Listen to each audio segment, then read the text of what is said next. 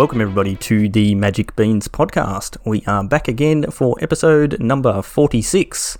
I am your host tonight. My name is Shorty, and I have a few beans on the line with me. Tonight we have Chewy. How you going, Chew? I'm very well. How are you? Pretty good. We also have Stu. How's it going, mate? Yeah, good, thanks, mate. That's the way. And finally made it, but you're here. Cracker, how's it going? Very well, thank you, buddy. Good to hear.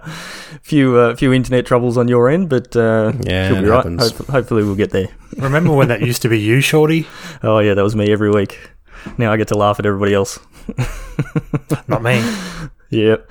All right, so as we always say, every single week we have a jam-packed episode, and this week is so jam-packed that yesterday I did the show notes, and then this morning I remembered that half the topics we were meant to talk about weren't on the show notes. So we went from having a very busy show to a extremely busy show. So there's a lot going on in the world of Magic at the moment, and a lot of events and things have been happening and are coming up, as well as set releases and all that sort of exciting stuff. So yeah, we're gonna get into it and try and get through it as quickly as we can tonight. So before we do that, we better shout out our sponsor. So Stu, who are the lovely sponsors of our show? Yeah, so great big shout out and thank you to Josh and Pat's MTG Bazaar for sponsoring the show and giving prize support for our leagues.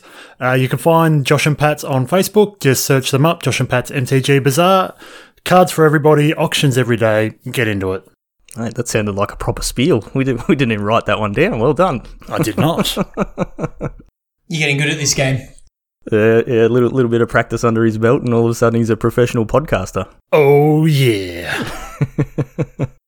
with special auctions on Sunday. Yeah. Like the old monster truck ads, right? I like it. Yeah, pretty much, yeah. Yeah. Awesome. Nice. So it's been a couple of weeks since we ran our league finals, but hopefully you've had a chance to either tune in on the day or go back and watch the video. But we haven't recorded since then. So Chewy, do you want to give us a quick rundown on what happened and who took it down? Yeah. So we had the top 3 finishes of each of our groups, played off into a top 12. There was with the first place winner, first place person from each group going straight through into the second round of the finals. The second and third battled, so we ended up with the top 8. And we had a really sort of diverse and interesting metagame. Everything from mono green to there was Grixis mutate decks, and it was a really interesting meta. Only a couple of Sultai decks, which was refreshing. But yeah, after a few hours, about 4.5 hours or so of us talking and people playing some, what has to be said was some pretty amazing skill level on display, right? Like there was some really good games, really good Magic played, and us poor chumps that were commentating didn't see half the lines that were available until they'd happened, and we had perfect information. So that's why they were in that position and we were not. But we are garbage. Yeah. We had a Abzan Doom Foretold list facing off against a Teamer Flash list in the final, and Namburger took it down with the Abzan Doom Foretold, and that deck was spicy. There were the semi-final against, I believe, Benny R, where there was looping Murion and Charming Prince every turn, and like Benny R just like refused to die. But yeah, it was painful, but in a pretty sweet kind of way. Like it was death of 1,000 cuts sort of thing. So yeah, it was pretty cool, and it was a lot of fun to commentate. And there was a bit of a watch party set up on the Discord, and everyone was pretty active in chat. Where I'm pretty sure they were just roasting us the entire time. they probably were. They probably were, but for us, for the Beans, it was actually pretty exciting. It was the biggest stream that we've had as far as number of people watching. So shout out to everybody who tuned in. I hope you enjoyed it. We'll continue to do that. We were on the I think the second row on Twitch. Yeah, we were top 8 on Twitch for a while. That was pretty cool. That was fantastic. So really enjoyed that. Really enjoyed some excellent Magic that was being played with some really cool decks. Everybody, I think, had a great time, and the prize support was amazing. Thanks to our mates at Josh and Pat's MTG Bazaar, and I loved it. And the next league kicks off in just a couple of weeks, which is great. Just after rotation, which we'll get into later on in this cast, no doubt. But brand new format, brand new league, great prize support. We'll keep an eye out for that. There'll be more info on that. But what was your highlight of the league for you guys? Group D, baby, right? All the way. First and second. And then whatever I came. But amazing, right? Yeah. Group D, amazing. I didn't expect anything from Group D because wow, thanks. You guys were in there. But, to their credit, Namburger and Lunacy did well. They did very well. As far as decks, that Grixis Mutate thing was just amazing. I played against it and lost horrendously during the week, and I was like, "Oh, tell me you're running that back and send me the list immediately." And they were, and man, it was so much fun to watch and commentate, and just there were so many lines, and it just kind of got to do its thing a couple of times, and it was unreal. It was just great to watch. Yeah, very cool. It's interesting, like during the group stage, everybody's playing different decks almost every week. Like it's very rare that people stick to the same deck, although I did, and I think you might have as well, Cracker, because you only own one deck. But you don't get to see. There's not as much interaction. You don't really get to see a meta game, that sort of stuff. And then getting to the finals, it was just so cool to see. Okay, these are the decks we're gonna have. We're gonna see, and there's some really cool, interesting lists there. It wasn't just all boring Sultai. And getting to see those decks play a few matches in a row was pretty cool, and that's something where maybe we can look at, I don't know, sort of highlighting a bit more during the group stage of trying to work out what people are playing and maybe get a few more matches played on stream and things like that to pump up the group stage a little bit more. Yeah, good idea. I'm down for that. Yep, we'll figure it out. So, as Chewy said, the next league's kicking off. We'll be doing a live draw stream again on the 20th of September, although I haven't actually confirmed that with you guys, but we're locking it in right now. I'm available. Yes. So, make sure you go and register for that. Where else are we going to be? Exactly. Yep. We've got nothing else to do. Exactly. Yep. So the link for all that will be in their show notes as always, and come and join us in our Discord so you can get in all the banter that happens in there and all the group rivalries and things like that. So you've got about a week and a half to get in there, and there'll be cash and boosters and all that sort of stuff up for grabs again. So speaking of extremely high level tournaments, just like our league, there is a Mythic Invitational on this weekend, actually, and I think this snuck up on almost everybody. I think, like Chewy, you didn't even know it was on at all. No, I didn't. It wasn't until I read the show notes. I went, is that this weekend? Yeah, I mean, like, organised play's been a little bit all over the place since, obviously, the last Corona 15 stuff years or so. Well, yeah, there's that, but this year especially, like, it's just been... Yeah, it's been hard to know what's going on and when things are happening, and there's so many different things happening all over the place that it is very hard to keep track of. But this Mythic Invitational, I think this is actually a rebranded, rebranding of some other event.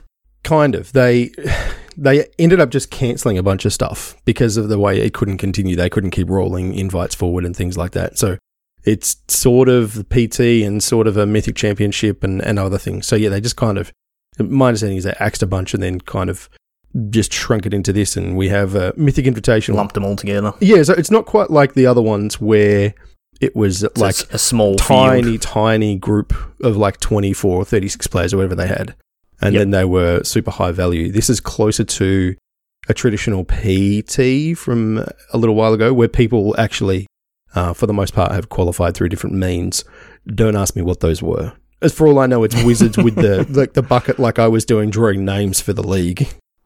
But there are people playing and qualifications. I'm sure, of course, it is. Like players to a top eights and absolutely all that sort of stuff from the past year. Yeah, it's all the rivals and all of the other people as well. Right? 161 players, so not as big as a traditional Players Tour or Pro Tour from the past. Yeah, or like the old school ones. 400-ish. Yeah, we're 400 to 500, so... Yeah, so in between. Definitely smaller. But still $250,000 prize pool, right? Yeah, not bad. Yeah. I'd be happy with that. I mean, it is spread pretty flatly.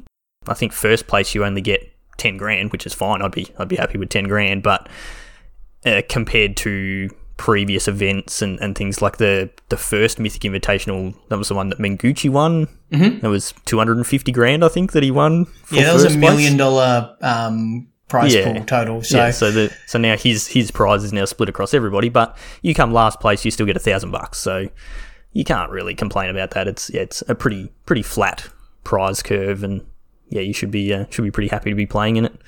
So we've got all the MPL players if you know who any of those people are, plus all the rivals again if you know who any of those people are, and then all the other people that are sort of qualified through various means throughout the year. So it's going to be a really stacked field of really, really good players, which makes for very good play and very good coverage and very good games and things like that. So if you do get a chance, it's probably worthwhile tuning in. Unfortunately for us, the time zones are a bit weird.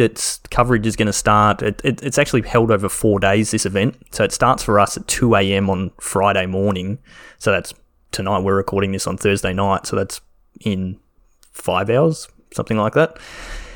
And it's obviously going to run through the night for us. So I don't know if there'll be, like a replay during the day or not. But it's going to be the same time all weekend. So there's two days of Swiss rounds, and then the top 8, which is a double elimination bracket, is played over 2 days as well. So they're kind of stringing it out for some reason, I guess maybe just to spend a bit more time on the matches and not have to sort of zoom around really quickly between games and things like that. So it could be interesting, but it's obviously all going to be run online through Discord and things like that again. So I wouldn't be expecting the coverage and the production value that we saw at the previous Mythic Championships and Mythic Invitationals. So I thought you were going to say the coverage and production value at the Magic Beans Leagues finals. Well, I don't think Wizards has quite got to that level yet. They might get there one day.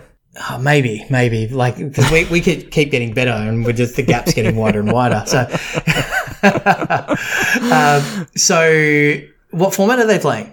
They're playing Historic. So, Stu, have you got the metagame open there? I do. Do you want to give us a bit of a rundown on what the top deck is? I mean, for me, like going into this, without looking at anything of the metagame, I could have told you what the top deck was going to be. Yeah, so the top deck is, let's just call it Muxus. Whether it's mono red or the Rakdos variant, which literally splashes black for Thoughtseize. Yeah. Basically, a third of the field is Muxus. Yeah, 33.8%. So 34%. Well, there you go, a third of the field. And then coming in second, we'll have Sultai Midrange, and then Jund Sacrifice, and then a raft of others. But that's sort of your three main decks. Yeah, I think everybody probably would have picked Goblins to be the top deck. It's been talked about for quite a while. I've been complaining about Muxus for forever. Since it got printed. Well, the ability to have a one-card combo is... It's so powerful. Yeah. It is. We've had the conversation before. It's not it's beatable. There are ways around it, but it's a one-card combo. Even if it's a one-card combo and it goes off 50% of the time, then that's still a really good thing. But I think what the Goblins deck does well is it is a perfectly good mono red or red splashing Thoughtseize aggressive deck on its own, and then just has that button, right? So it's not it's not purely reliant. You can't just sit there with an Ether Gust up or something and wait for the Muxus, because if you just do that, they put it on top and draw it next turn and kill you there. Yeah, exactly. But you're being beat down by a whole bunch of tokens with some lords out, like tried and true Goblin strategy that's been around forever, and there's some powerful Goblins in Historic. So what are the decks that beat Goblins then? Because in this sort of situation, in high level tournaments, historically, pardon the pun, I did try that pause was trying to figure out a different word to use, so I didn't make the pun, but I went with it. The pros will go into their, the little testing bubbles, online testing bubbles, no doubt nowadays, and they'll start jamming a whole bunch of games to, figure out which deck comes out the end of it. And either they will just play what is the consensus best deck, and 33% of them have landed on that, or they'll play something that they, at least they believe, has a good matchup against that. Like, if there's a target, if you know what the target is, Goblin's got a, big crosshair on it, then, you can go after it. There's a lot of tools at your disposal. Like, Historic is not a small card pool. Like, there's a lot of cards. It's massive now. Yeah, exactly. So, is the Sacrifice deck the answer? Is the Sultai deck the answer with, a number of sweepers and card advantage and that incremental, mid-range control strategy? Yeah, well, I guess we'll see. I really hope we don't see, 6 Goblin decks in the top 8. That would be disappointing. Shorty does.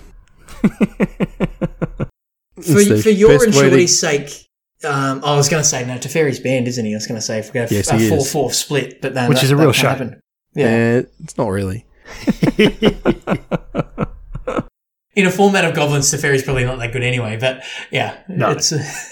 Yeah, I listened to LSV's podcast today. He's got the Constructed Resources podcast, which if you don't listen to Constructed Resources and you play Constructed, you definitely should get onto that. Not quite as good as the Magic Beans podcast. The caliber of our pro level players on this podcast are not quite LSV and Andrew Beckstrom. They're not quite up to the same level Lewis. as us. But catch up, mate. Catch up.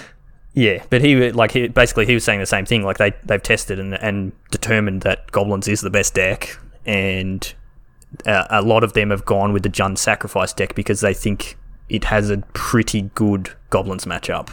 But it's still not, like, he wasn't willing to say it's, I'm 60% against Goblins. It's like I feel like I've got a good matchup, and there's going to be so many Grafdigger's cages getting played in people's sideboards for this weekend to try and shut down Goblins. And it's gonna be interesting to see what happens. I know, like, the Sultai mid-range decks, they've got you've got Extinction Event, and what's the -3? No, there's a -3/-3 one, like where you choose a creature type. Yeah. Can't remember what it's called. Yep. Out of the Eldraine set. Yep. Yeah, there's a lot of that getting played, so people can wipe their opponent's side of the board but keep their own creatures and things like that. One deck I've heard people talking a fair bit about is the mono black Godpharaoh's Gift deck, because they were expecting a lot of people to be running Grafdigger's Cage as their graveyard hate. That doesn't actually shut down Godpharaoh's Gift. No, you exile the creature, don't you? You're exiling the creature out of your graveyard and you're putting a token into play, so it doesn't actually shut it down. So did you just get a little tingle then, Cracker, at that last couple of sentences? With Grafdigger's Cage doesn't work. It feels pretty good when people play that early on and they go, haha, I got you. And you're like, nope, I don't. Anyway.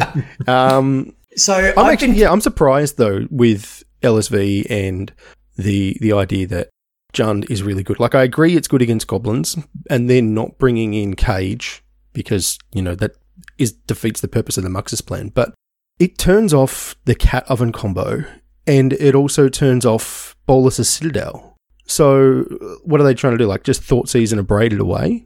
Yeah, you're just playing into the hate that people are bringing in, right? Yeah, that's exactly right. I mean, we all know that the Cat Oven is just, it's super powerful, right? And if you can get it going with devils and things, and it's pretty easy to run away with the game. But it feels like you're playing into that kind of expected metagame hate, which I find interesting. Yeah, I thought the same thing, because they're playing Collected Company in the Jund list as well. Yeah. So I don't know if maybe face first into it. Yeah, maybe they just side out and they just sort of go a creature value plan. Maybe Mayhem Devil is so good with against the Goblins deck, which Mayhem Devil with Priest still works, like when there's Grafdigger's Cage, so you can still sort of control the board. You can still ping down a bunch of their dudes. You've still got your Woe Strider again, so you can sacrifice a bunch of dudes and ping down their board. So I haven't seen their I haven't seen their deck list. So they're playing what's the 3-mana sorcery that returns 2 creatures? One gets menace, Call one of the gets Death Dweller? Touch. No. Yeah, call it. Oh, okay. Because the Death Touch counter on the Devil is pretty good. So, maybe it's a bit too cute. I don't know, but when you get that happening, it's some good value. But yeah, I guess we'll see. But the Godfarer's Gift, the mono black list seems pretty good. I was just saying precast. I've been playing a blue black version, my own brew, and there was on ladder, in the historic ladder. There's a lot of goblins. There's a lot of mono red aggressive decks, which I'm interested to see what their matchup is against goblins. I honestly don't know which deck would be better. They're playing that goblin that pings everything when it comes into play, so maybe they do have a good matchup. But Massacre Worm of a Godfarer's Gift seems pretty sweet if you can live long enough to get that. So maybe that's the plan that we might see rise to the top if there's Jund Sacrifice decks and a lot of X2 or smaller creatures running around. Dropping a Massacre Worm can have a pretty big effect, I think. Yeah, it's going to be interesting. So, yeah, coverage starts in a few hours, so probably your coverage would have already started before anyone even gets to listen to this podcast. But tune in and check it out. And, hopefully we get some good matches and some good coverage this weekend. And, that might help influence what you want to play in another event that's on this weekend that is almost as prestigious as a Mythic Invitational. So what is that, Chewy? You've been pioneering this one or pushing this one? No, it's historic, not pioneer. I left that open for you. Yeah, you did. Thank you. There was some discussion on our Discord, and there was a couple of weeks in between our leagues. So I thought, let's not have a rest. Let's keep running events. And, we are running a 1-day historic event through our Discord and Challenge. And that kicks off at 11 a.m. Australian Eastern Standard Time on Saturday, the 12th of September. So this coming weekend. Entry is free. I'll repeat that. It is free entry and there are prizes. So shout out to our sponsors, A Game with Josh and Pat's MTG Bazaar for making that happen, and we've got some codes from our creator program and whatnot as well. So I think at last count let me just refresh the page. I think we had 20. Yeah, we're at 20, I think. Yeah, so we've got 20 and there's still a few days to come in. So pretty excited by that. The way that we're going to run this event is we'll do Swiss rounds, but we won't do a cut to a finals bracket. We'll, try to give people their Saturday evenings to spend with friends and family, but prizes will be based on your record. So, with 20 players, we're probably looking at 4 rounds. Maybe are we into the 5 rounds by then? Maybe 4 rounds. But, if you go XO, you'll get, a set of prizes and it'll cascade down from there.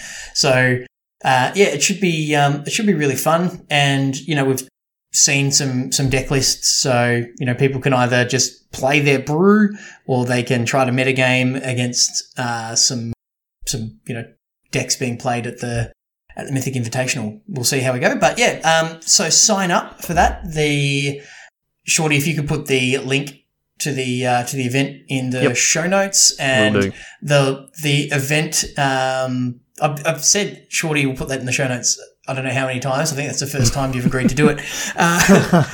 So it's already in there. It's fine. Excellent. And then off that event is the link to our Discord where you will have all of the pairings and the general banter and shenanigans on the day. So I'm really looking forward to that. It should be a bit of fun, and play some historic. Get on it. Cool.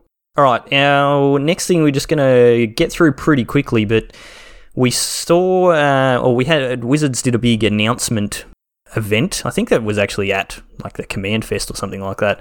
But they started off the previews for Zendikar Rising, which is the next set, which we're going to start getting into in a minute.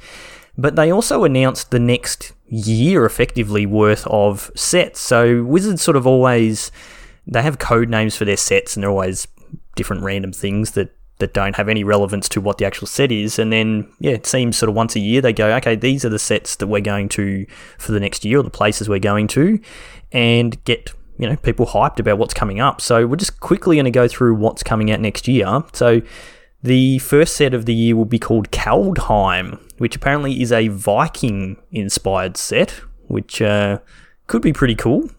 Stu, you've got a little bit of a Viking look, and you're also a Minnesota Vikings fan, so I'm looking forward to it. Now that I know one. About it, I only found out about this tonight, and I'm excited.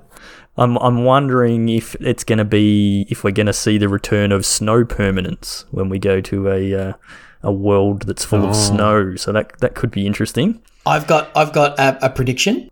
Yes. A new set of gods. Okay. Yeah. Hey. Yeah, I can see that. I think that makes sense. Yep. Wouldn't be surprised. And some equipment that's a sweet hammer. That'll be good as well.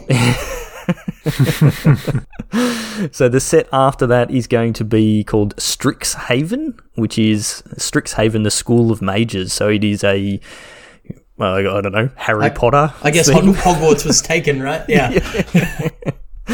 Yeah, going to be interesting to see, but I'm tipping we see a lot of mechanics like probably rebound, maybe like flashback, those sorts of spell-based mechanics would be pretty cool to see coming back in a set like that. But the original that should be pretty cool.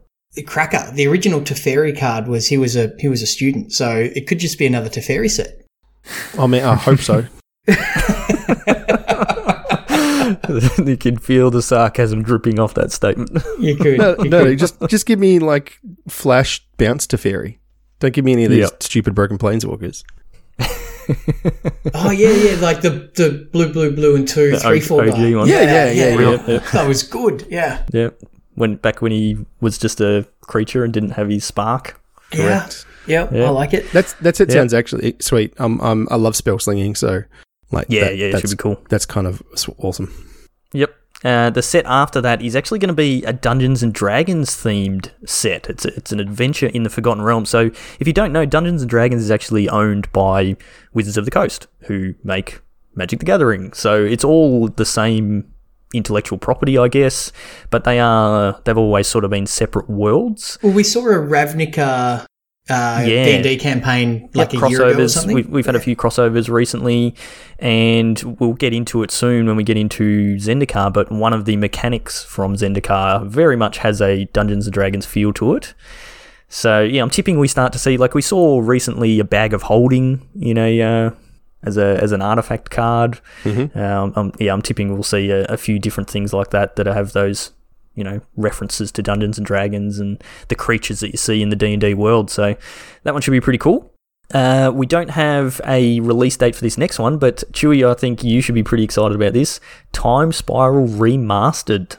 I am excited by this, but I need more detail. So I'm excited, but I could be like, oh, sweet, Time Spiral's good, nostalgia set, I like that. Or if it's just like we've seen on Arena with Amonkhet Remastered, where it was just like, here is a whole bunch of the Time Spiral cards that we, all know and love, Tarmogoyf, like reprinted and affordable and potentially in a great draft format as the first one was. I'm really, really looking forward to that. I like the Time Spiral card frame. Not everybody does. I get that. But if I see a reprinted Tarmogoyf, like out of one of the, Modern Masters sets or something, it looks so strange to me. Like, that's not what Tarmogoyf looks like, right? Yeah. So I hope we get that. And like Time Spiral, for those, won't go into the lore, but there were a whole bunch of cards that were, functional reprints of cards in a different color. Yeah, color shifted. Color shifted, yeah. And then we had time shifted cards where they were cards print. So the character or the event had a fork in the road, if you like. The Acroma, as an example, where there was a point in Acroma's life where she could be all like truth and justice, or she could be like revenge, and there was a red Acroma. So it was a cool bit of alternate timeline flavor there, and some cool cards as well. So I'm looking forward to it very much so. So I loved the set. We've seen a couple of like pre-preview cards in Chalice of the Void and Path to Exile.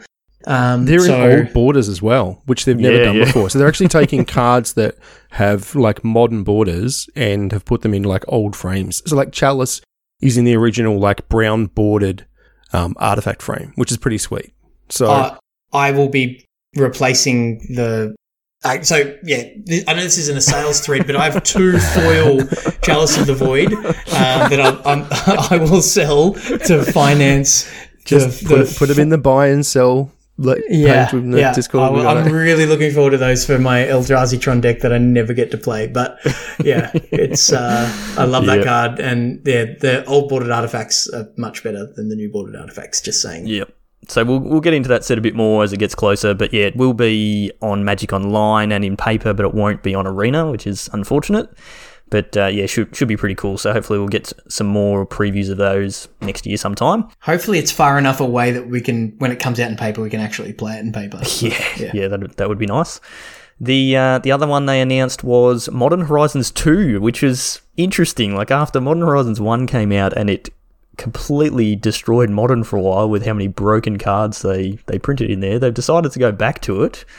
But this time they had some pretty well-known players actually come and do a little stint at Wizards to, I guess, help play test and not really design cards. I don't think they were really involved in the designing, but definitely helping play test and figuring out what's broken and that sort of stuff. So they actually had Brad Nelson, Sam Black, and BBD, or Brian Braun-Duin, come and do a little stint at Wizards, which if you've listened to the Bash Bros podcast, they sort of talk about that on there, which would have been pretty cool for them to see the other side of it. But yeah, hopefully it means the set's not going to be too broken and have too many crazy cards in it.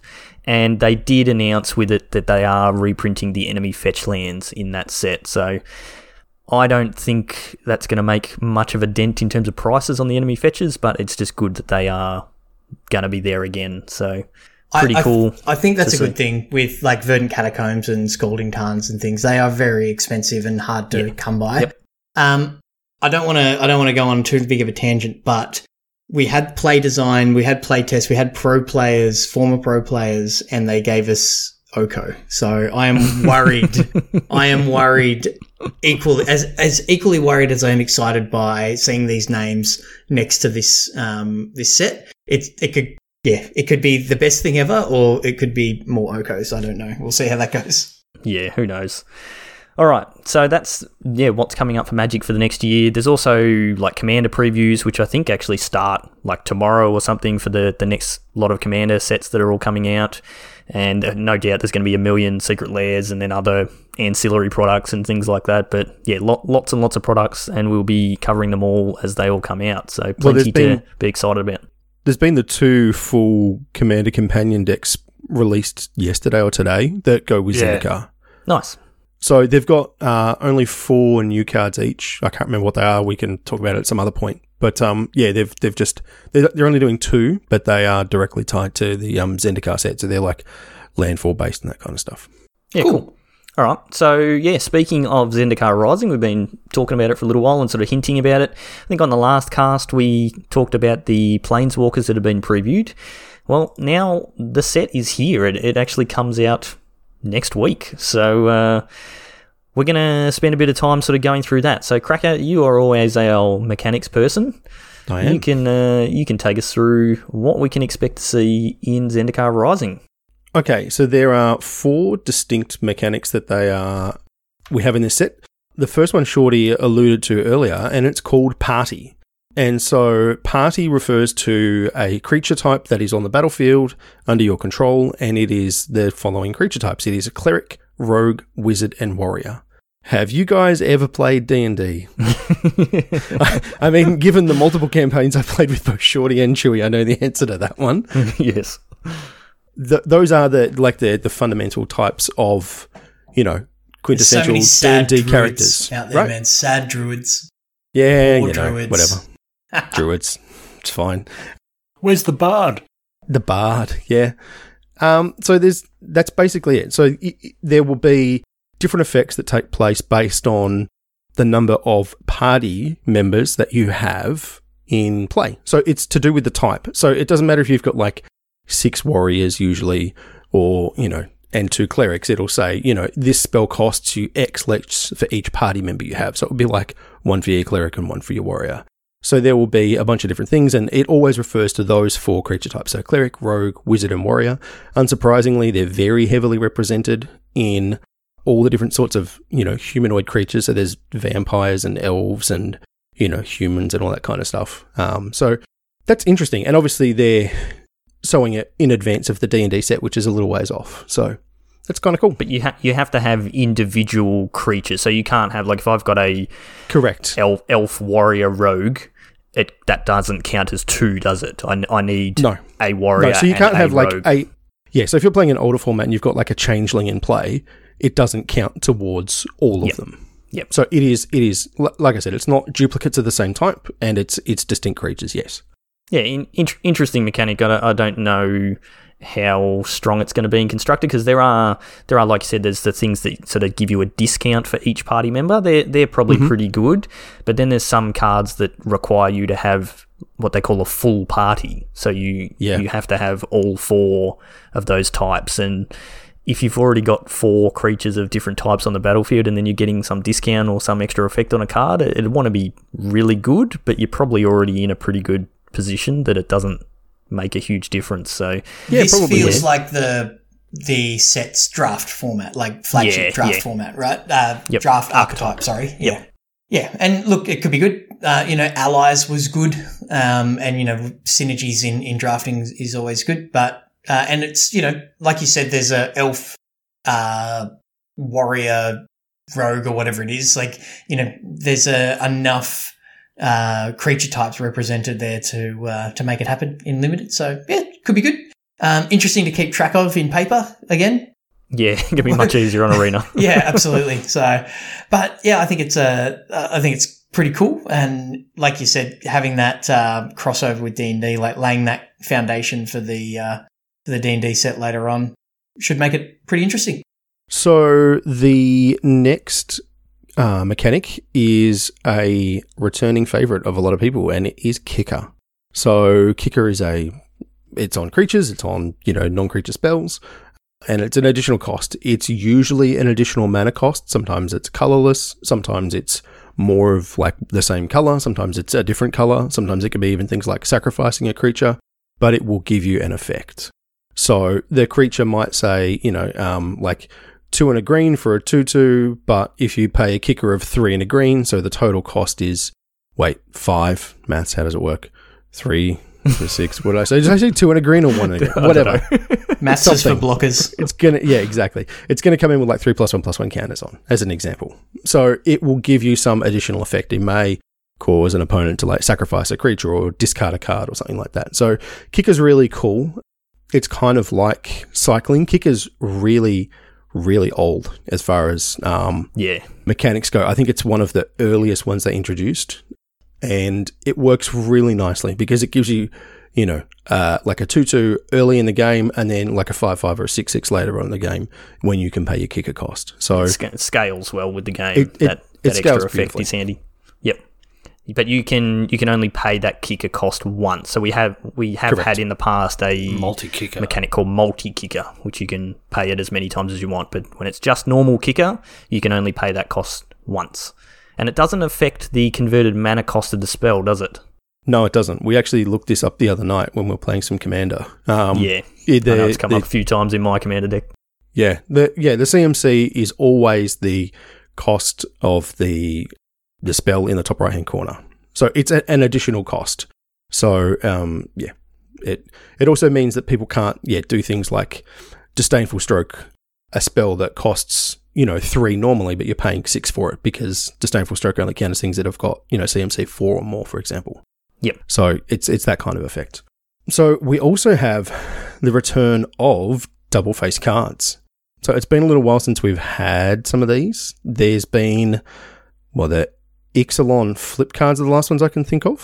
Yeah, like the blue enchantment Search that for turned into a land. Yeah, the ones that flipped into lands. Yeah. Yeah. So those are the most recent iteration. These ones are a little different. They're called non-modal. So when you draw the card, it has, either there's a lot of spell on the front and then land on the back. Seems to be the most common of all of these double face cards that I've seen. And you get to pick one of those sides and do that thing. You don't get to do both. If you cast it as a spell, it resolves, it goes to the graveyard. It is a spell in your graveyard. If you choose to put it into play as a land, it is a land. There are a bunch of effects that make you return lands to your hand in this set as well. Synergy, I know. So then once you pick it up again, you can cast it as the spell instead of playing as a land. So again, it's those kind of effects where you can have... The spells all seem to be, for the most part, slightly overcosted, I think. I think that they need to be if they Sure. weren't overcosted, because having something they're they're a land as well, right? Yeah, it kind of warps one of the fundamentals of Magic otherwise. So they need to tack a mana onto each of those spells, Yeah. I think. Yeah. So you can pick it up and play it as the spell later on if you don't need the land. So again, versatility, pretty cool. Yeah. Actually, They have a front face though, don't they? they do all have a front, yes. Yeah. And so they're always this. From what I've seen, all of the ones I've seen so far are spells on the front and then lands on the back. Except for the double land ones. Except for the double land ones, yes. So all the ones that are different types, yeah. Which means that people can, with discard effects, take it out of your hand because it's not a land while it's in your hand. Yep. It's only a land when you put it into play as a land. Yep. Yeah, so if you've got if you're playing Uro, so I'm looking at a card that's Valakut Yes. Awakening, so it's 2 and a red, an instant, put any number of cards from your hand on the bottom of your library, then draw that many cards +1. So that's just a normal spell, that's the face of the card. So if you're searching your library for an instant or sorcery spell, that's what you get. I believe if you flip it off of Escape to the Wilds or something like that, I'm not 100% sure how that works, but I think you can only cast the instant side of it. But if you play an Uro and it says put a land from your hand into the battlefield, this doesn't actually count as a land. It only counts as a land when you're putting it on the battlefield like playing a normal land. So it's going to be interesting to see how that sort of stuff works, and I think it's going to take people a little while to get used to how that works. That is confusing because, thinking back to our topic about historic, Explore says you can play an additional land this turn. Yeah, so that's a different That's effect. different, That's though. letting Yeah. you play Playing- the yeah. card. Yeah, so putting a land into play off the Arboreal Grazer or Uro versus playing an additional land. Yeah, It's very similar. It's there's a bit of a nuance there. And that's where people, you're only going to do it once, and then you're going to go, oh, okay, that's weird, and then you might do it the second time and go, oh, okay, all right, now I understand how this works, and then you're fine. But What happens if I do it a third time? well, then you're out. Is that like Your Beetlejuice? arena the dies. arena and just says you can no longer play. Cracker gets all your wild cards. in. I don't have any. Yeah. Yeah. Any of the ones that matter anyway. Yeah. So with the ones that the lands that are double faced, how do they work? So you mean the ones that are either let's just talk about that quickly. There's a cycle of rare lands in this set that are like a plains on the front and a mountain on the back, and you can choose to put them into play on either side. But that's it. So it's a land in your hand at that point as well because it's a land on both sides. Yep. And they come into play untapped. But they don't actually have the land type, do they? They're not actually a mountain or a plains, which is a little bit annoying. Yeah, they're named and they tap for a red or a white mana or whatever it is. Yep. I'm a little underwhelmed by them, I got to tell you. Those lands specifically, or that cycle. Yeah, okay. They enter tapped as well, is that right? No, they don't. No, they don't? There's some that do, like some of the spell ones specifically do. the rare land cycle where it's one of a land on both sides and you choose mountain or plains effect, right? They enter untapped. Yep. Yeah, okay. Which is why they're rare, but they don't really fix your mana. Yeah. Yeah, I think that's why Shorty was talking about if they had a land type, if you could fetch them, they would be a lot more powerful. And yeah. So I am also a little underwhelmed by them, but kind of. They're still less powerful than a shock. Yes, they're definitely less powerful than a shock. Even if you could fetch them, they'd be significantly less powerful than a shock. Yeah. Yeah. So I don't know. Anyway, I guess that will play out as it does, and that's kind of an aside. We all complain about power creep, and then when they don't have something with power creep, we complain about that too. We are Magic players. What can I say? It's tricky, right? And while we're chatting about lands, we should talk about the final mechanic in this set, which is landfall, which is from OG Zendikar, not the Battle for Zendikar nonsense, where it was whenever a land enters the battlefield under your control, an effect will happen. So a lot of the time it will be like your creature gets +2/+0, or, you put a +1/+1 counter on something, or, there's just a bunch of different effects that can happen based on a land entering the battlefield this turn, which is cool. Landfall is a really popular mechanic, powerful, tends not to be busted, and just fun to play with. And it means things like Fabled Passage they're always a super good card anyway, but it goes right up in value because you can, fetch for a basic land mid-combat and it's a pump spell or something like that. And so Landfall is back, and that's cool. I'm happy to see it. I like Landfall. Yeah, I'm going to have to put my commander deck back together. Looking forward to it. Oh, dude, that deck is good. Math. So good. All right, sorry. So, one of the extra things they sort of announced when they announced Zendikar, I don't think we've spoken about this at all actually on the podcast, but there's a new style of boosters that are coming out with this set, which are called set boosters. So we now have draft boosters, which are your traditional normal booster, like you've been used to opening for ages. You then have your set booster, which is a new one, and then we've also got the collector's boosters, which we've had for a while, which are the ultra premium, the ones that Chris buys heaps of. No, there's also the VIP boosters, right? Is it? What's a VIP booster? Aren't they VIP collector's boosters? Yeah, isn't there like collector's boosters and then like VIP collector's boosters? Yeah, I don't know. I think this is like when they introduced having mythics. Rares used to be really good. Now we have mythics. Now we've got that for boosters. Wow. For the normal people that are actually going to buy this stuff, not buying $100 packs, the set boosters are kind of like the way Wizards sort of talked about it in their article is the feedback they get from a lot of people is that, like people like me, I buy a box every set. I usually buy a box and a bundle, and I'm cracking it because it's fun to crack the packs, but I'm kind of trying to build up my collection. And what you end up with is you just have tons of excess commons that are completely worthless, and that's not really what I want and what they want from their customers, because you kind of get left with that feeling that you're almost sort of wasting their money. So they've come up with these set boosters that are designed to fill that gap, where you're still getting a booster with, I think it's 14 or 13 cards, something like that. 14 cards. Yeah, but you're getting more, less commons and more foils and more slots in that booster for the ultra rare stuff and the showcase artwork and that sort of stuff. So they're slightly more expensive. I think I paid $175 for my box on pre-order, whereas it's normally $145 or $150 for a normal draft. It's about $1 more a pack. Yeah, which is not bad. And yeah, you have more chance at getting the good cards that you want, and you're going to get more of the uncommons and all that sort of stuff to sort of fill out your collection better quicker with the cards that you actually want for constructed play. Because if you look at most standard decks, they're predominantly taken up with minimum uncommons, like uncommons, rares, and mythics, and there's not that many commons that really get played heavily. So what you really want is those higher rarity things. So I think from what I've heard, if you're wanting to buy cards to build a proper collection for playing tournaments and things with, or you're wanting to get the most value, this is probably where you should be putting your money rather than into the draft boosters. And draft boosters are more if you actually intend on getting your mates together and drafting them. So yeah, interesting. I don't know what you guys think of this product.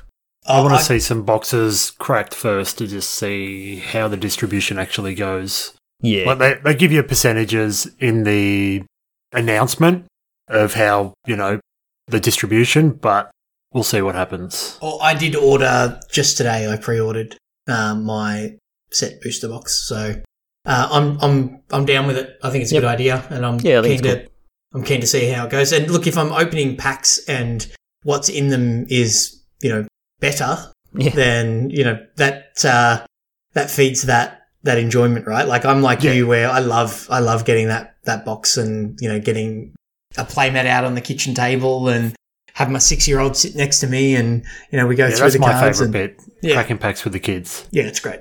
Yeah, and I think it's kind of fitting that gap. Like I look at, like I'm happy to pay my money for a booster box every set, but I don't want to lash out for a collector booster. For me, that's too much. That's beyond what I'm willing to pay for a box of cards. Yeah, it's a good middle ground. Yeah, and this fits right in the middle where it's like, okay, yeah, I'm happy to pay a little bit extra, but I'm also getting a bit extra, and it feels like it's actually worth it. So it'll be interesting to see how that goes. The other thing that is coming in those packs is the last card in the pack is the sort of standard token or an ad card like you get in a normal booster. So that's the 14th card in the set. Every booster, there is a 25% chance, so 1 in 4 chance, which is pretty good, that card is actually replaced with a card from what they're calling the list, in inverted commas, of rabbit ears. And the list is this set of 300 cards from all of Magic's history, obviously except for the reserve list. Well, we assume, assuming that they're not putting reserve list So a couple of quick stuff. highlights from the list that jump out is Enlightened Tutor. Yep. And Land Tax in white. There's a couple of cards that I actually want, and that'd be awesome. Yeah. Yeah, But there's there's a whole heap of good cards in here. All right, Stu, I just have one question for you. Yes. Why are you casting white spells? Sometimes I like to cast white spells. Okay. I cast a white Honden in my 5-color deck just because I need extra things. But there's some But cool Enlightened cards Tutor like is very important. Warp World, Scred Shorty, Extinction, Pact of Negation. There's a lot of Cryptic Command is in there. Wise and Send, Entreat the Angels, Eldrazi Displacer. It's this under the white cards. It's actually colorless. Come on, Wizards, sort it out.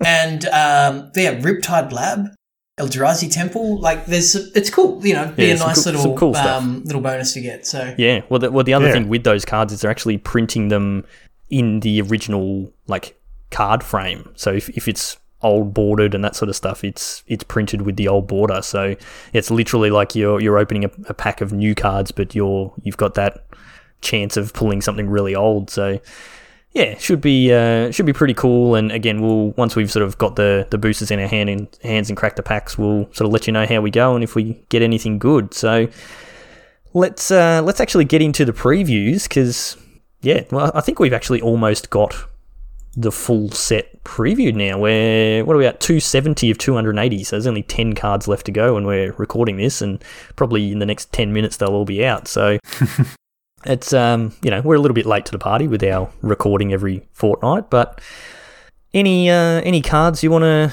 discuss? I think Cracker, you've got quite a few that you wanted to sort of talk about. I just kind of sorted the list by rarity and had a look through to see what jumped out at me. Look, there's some sweet ones, like we always talk about. There's some cards that we hope see play and don't expect. I do have one that I think will see play. So it is called Seagate Stormcaller. So it's 1 and a blue for a creature. It's a human wizard, right? Wizard, special creature type. It also has a kicker of 4 and a blue.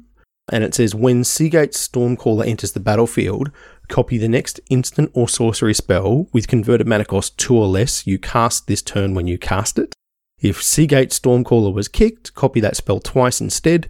You may choose new targets for the copies. So it's kind of like a Snapcaster Mage, which is a really good card. It's not as good, obviously, but Snapcaster's probably too good. Yeah, this doesn't have flash. You got to have the spell. No, it doesn't. In your hand. But what it does is it turns your removal spell for 4 mana into a 2/1 and 2 removal spells. It's a value card. It's not the power of Snapcaster, but it's a... Well, Snapcaster's mostly a value card as well. Yeah, but this isn't on the same power level. I'm not saying it's Snapcaster. I said if you're looking for no, you said Cracker. This card is as good as it's Snapcaster. It's a Snapcaster in that it's blue and a 1 for a 2/1. That's pretty much where the comparisons stop. Yeah, but sorry, Cracker. Sure, keep going. Sure. No, it's fine. So what are you copying with it. this? Like in Vintage, I'm copying Time Walk. But what are you copying? Like removal spells or card draw. Yep. I mean, the fact that it doesn't have flash is a problem, right? Like that, it would be obviously significantly better. But if you get to the fact that you can kick it also, does a lot later on as well. So you're not just top decking a 2-mana 2/1 that kind of doesn't have much of an impact. So I think it will see play because it fills out the curve nicely and can let you do multiple things on a turn. And if you are, like a control deck or a tempo deck, then that's kind of all you want to be doing. Yep. No, I think if there is, and, we'll talk about rotation, but if there's a blue-red, like Ralzaric-esque spells deck out there, in the next format, then this will definitely be a key card. Just copying on turn 4, going this into 2 lightning strikes or whatever, is a bit of a one-sided wrath at that point in the game, probably. So pretty good. Yep. I tell you what you can copy with it, right, is a card called Feed the Swarm, which is 1 and a black for a sorcery. It says destroy target creature or enchantment that an opponent controls. You lose life equal to that permanent's converted mana cost. So that's enchantment removal in black. Targeted enchantment removal. So that's the first time we've seen this in the history of Magic, right? This is actually... we only recently got the sacrifice effect in black. Yeah, that was Farika's Libation. Yeah. Yeah. So there you go. What colour pie, right? Yeah. Yeah. But either way, like 1 and a black, kill a creature. I mean, it's obviously not Doomblade because you lose life equal to its CMC, but it's also common. But anyway, I just wanted to mention that one because the fact that it's broken the colour pie completely, and that annoys me. Yeah. I'm not a fan of that card. I share that with you. So an enchantment that you could destroy with this is one of the cards I wanted to talk about. I think this is something that will see some constructed play in Standard. It is Felidar Retreat, and it's 3 and a white for an enchantment. It has landfall. Whenever a land enters the battlefield under your control, choose 1. The first one is create a 2/2 white cat beast creature token. The second option is put a +1/+1 counter on each creature you control. Those creatures gain vigilance until end of turn. So I'm sorry, each creature? Each creature you control. Wow. Yeah. So I can see, a couple of potential homes for this. If there's a sort of a mid-range or an aggressive white-based deck that wants to put +1 counters on things like we've seen with the mono white decks already that occasionally crop up in the metagame. But there could be like a Bant ramp style mid-range deck that could really use this. So think about, that ramp style shell that we've seen that is around, and it's got Uros and other cultivates and things like that, and you can just create an army.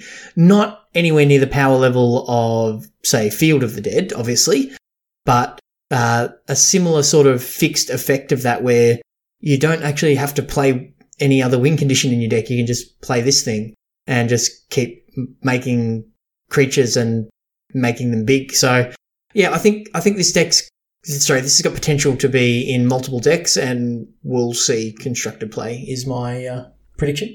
Yeah, I don't Looks like see there's it. a pretty good Amazon shell for it in Standard.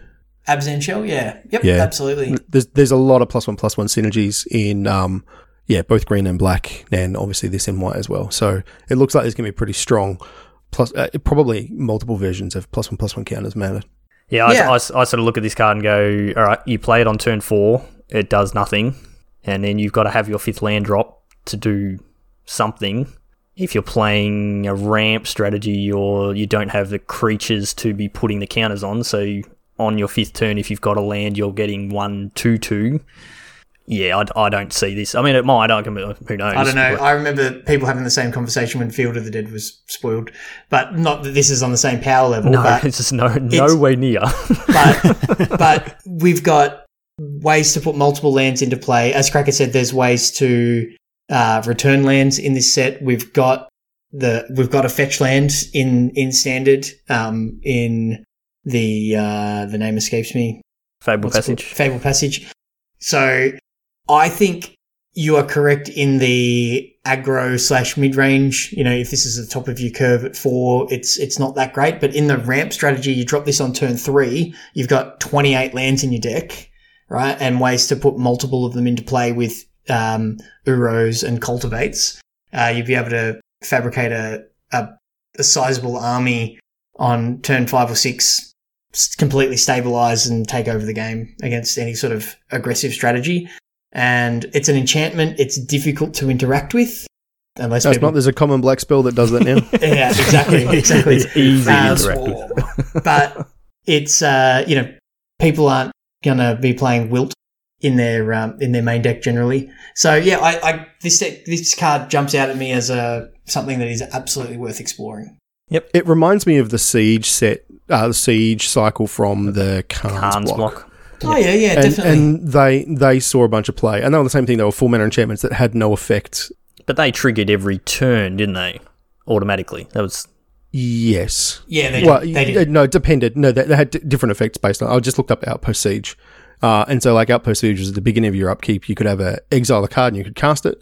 Or you could make it like whenever a creature died, you could ping a thing for 1. Yeah. But it was pretty much always played as a card draw thing. And that was on 4 mana that did nothing the turn it entered. So yeah, but I agree it that also this is more conditional. Yeah, it's more conditional but for sure. We've got decks with 28 lands in them now. Yeah. And I'm tipping that land count goes up as well with all the spell lands and things like that. Absolutely, yeah. Yep. So that's where I think it could be good. Anyway, Shorty, you and I both had the same card on our little list of things we wanted to talk about here. So do you want to talk to us about Thieving Skydiver? Yeah, I didn't really have any cards that jumped out at me, but I saw this one and thought it's pretty cool, probably more so in older formats, but it's, 1 and a blue for a 2/1 Merfolk Rogue. It has Kicker of X, but it also says X can't be 0, and it has flying, so it's a 2-mana 2/1 flyer. That's a pretty good start. When Thieving Skydiver enters a battlefield, if it was kicked, gain control of target artifact with converted mana cost X or less. If that artifact is an equipment, attach it to Thieving Skydiver. Now, the big thing with this is it's not gain control of it until Thieving Skydiver leaves the battlefield. It's just permanent gain control of target artifact. So you can take all sorts of things that cost not that much, and especially in older formats. You can play this for 3 mana and steal a Mox. Soul Ring. Or a Soul Ring, or all sorts of things. So I think this is probably going to be pretty good, and it's also got some good relevant creature types, being Merfolk Rogue. And we've seen a bunch of equipment in this set as well. Yeah, so there's a lot of equipment that is, when it enters a battlefield, you equip it straight onto something. Like, you don't have to pay an equip cost. So, opponents will be playing equipment, so you can then drop this dude, steal that equipment, you get it straight away. It won't equip for free, though, because it's not entering the battlefield. Well, it does. It says if that artifact is an equipment, attach it to Thieving Skydiver. So you get it anyway. Oh, okay. Sorry. So Cracker. Yeah. I really want to steal a Skull Clamp. 3 mana, steal your Skull Clamp. I draw 2 cards. Yes. How good's that? That's pretty great. Yeah. So this one should be cool. I don't know where it fits or what it's going to do, but definitely a card to keep an eye out for, and see what it does. Stu, do you want to give us one of your cards? Yep. So it's funny because original Zendikar is when I first came into Magic and absolutely loved it. I've got a whole heap of original Zendikar cards, but I have not given Zendikar Rising the time it deserves with all these spoilers so I've only really got one card at the moment that sticks out, and I don't know if it fits anywhere in any format, but I know it fits into my Breya EDH deck that I'm currently putting together. And that is Forsaken Monument. It costs 5 generic mana. It's a legendary artifact, and colorless creatures you control get +2/+2. Whenever you tap a permanent for... What's that mana symbol? I'm still a Colorless. noob. That is colorless. Generic. No, that's... Add an additional. That's colorless. That's specifically colorless. Specifically colorless. Yeah. Yep. Right. Yeah. Weird. Whenever you cast a colorless spell, you gain 2 life. So I really like this. Straight away, as soon as I saw it, I thought that goes infinite with Basalt Monolith. It does. Yeah. Yep. I don't want to Infinite mana reveal combos anymore. have never been a problem, have they? But yeah, I've got some shenanigans that I want to put together with it, and yeah, I like the look of it. I think it's a cool card. People will be it works tinkering really with good. this in modern Tron lists. I don't know if it'll make the cut, but people will try. It's definitely going to get played in Commander, where you've got a lot of Yeah, for sure. mana rocks that tap for colourless and things like that. It also works with your white-bordered Shivan Reefs. When you tap your Shivan Reef for colourless mana, you also get an additional one. So just keep that in mind for all you white-bordered Shivan Reef fans out there. All one of you. All me. But it's just a cool card. Like, colourless creatures you control get +2/+2 as well. So if you're loading up with Thopters from our mate Sai, that's pretty great. Yeah. Yeah, I'm all about that. That's good. Yeah. Yep. All right, Cracker, do you want to give us one last card? Sure. I don't know if this one's good. I'm not going to make any claims that it's the next whatever. It's called Leyline Tyrant. It's 2 and 2 red for a 4/4 dragon. It has flying, and it said, you don't lose unspent red mana as your steps and phases end. Then when Leyline Tyrant dies, you may pay any amount of red, and when you do, it deals that much damage to any target. This card's good. It looks like a lot of fun. Look, I don't know if it's going to see standard play, but certainly I imagine Jack will demand one of these immediately for your Dragon's deck, Stu.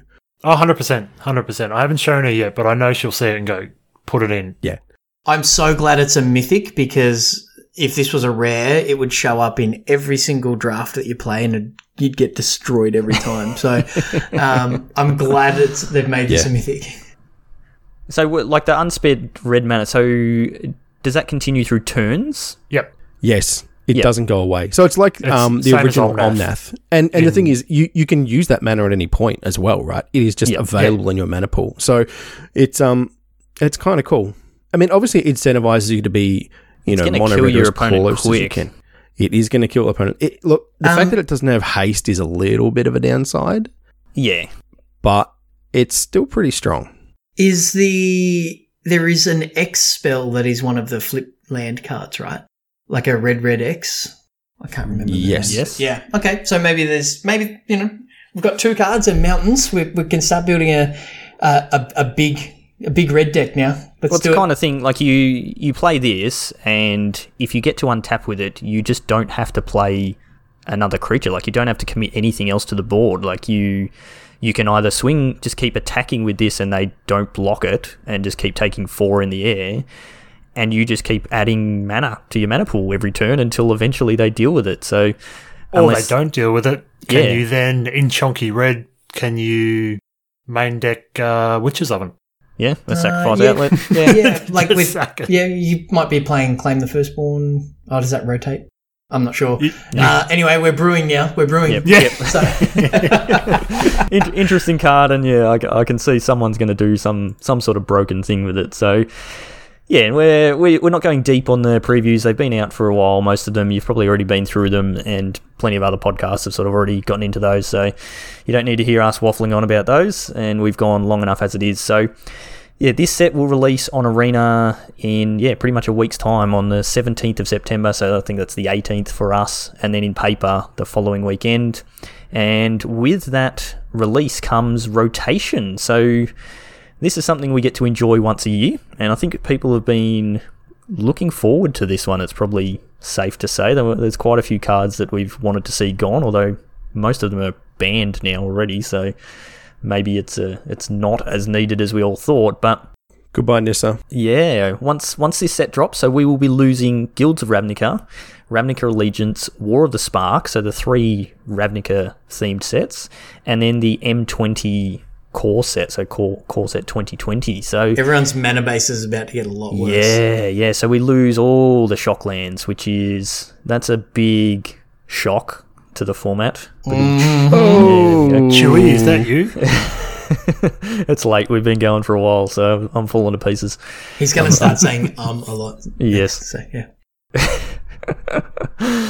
Yep. So when we see these rotations happen, obviously the format gets a huge shake-up because we lose almost half of the sets. Like we currently have 8 sets in standard. We lose literally half of them and we gain one more. So we go from an 8-set standard to a 5-set standard, and there's always a big shake-up. Now, we're sort of hoping maybe just to touch on the decks that are going to be dead and the decks that are going to survive, but we're going pretty long. But any quick hits on... I have a general statement in that a lot of the cards we've looked at when we've been, previewing them, we're looking at them through the lens of current standard, because it's really powerful. Only when you've got 8 sets, only the really good cards make your deck. Card evaluation, go and check out that Evergreen series. But the format, the card pool in the format is getting a lot smaller. So cards like Leyline Tyrant, which might not be good enough to be played right now, might get a window before other sets start getting introduced in. So the standard should slow down and become like a little less powerful. So except for Uro. Nothing changes for Uro. we still have Uro, but we don't have the Sloth anymore. The Boreal Grazer. Yeah, he goes. Yeah. So we've only got 3 mana ramp spells, right? We don't have Gilded Goose. So Uro. Yeah, we do still have we still have Gilded Goose. Oh, we still have Gilded Goose. Okay, yeah, we lose Paradise Druid. Yeah. So some of the mana fixing, like the Elemental, the Leafkin Druid as well. So some of the ramp is going, but I think the biggest change is the mana bases are going to get weird. So there's decks like your adventure decks; they don't lose basically anything other than their mana base. Lands. Yeah. Yep. Which is actually massive. Yeah, you've still got your triomes, and then you've got the new dual face lands. So yeah, that'll be interesting. I think mono red is very, very drastically hit. That's been a pretty similar deck for almost the last 2 years. It's sort of changed a few cards here and there, but a lot of the really powerful stuff from mono red is going, and it's going to be sorely missed. I haven't seen a ton that's replacing it in the new set, so you might see a bit of a decline in the old mono red for a little while. I don't think there's too many people that are upset by that. It'd be nice to play some ladder and not get paired against mono red for a couple of weeks. All right, well, I think that's going to do us for this show. It has been a long one, and I've now got to edit it all, so we'll wrap it up there. Hopefully you've got something out of this episode. This has been a little bit rambling, but plenty to go through. So, yeah, as a reminder, we do have our historic event this weekend, this Saturday. So make sure you get onto that if you're not registered already, and grab yourself some free sweet prizes for that. And then our October League will be kicking off on the 20th of September, so make sure you are registered, get in on that, play the league, and get those all-important points for the Magic Beans Invitational that will be later on in the year. If you want to be involved in all the stuff that we do and get into those leagues, the best place to do that is through our Discord, so you can find the link for that in our show notes on our Twitter and all that sort of stuff. We do have a merch store if you want to show us some support. You can buy some sweet Magic Beans hoodies and t-shirts and things like that. Again, you'll find the link for that in our show notes. And we would love it if you go and check out Josh and Pat's MTG Bazaar. Snap up some sweet daily auctions and let them know that the Beans sent you when you get your information from Pat.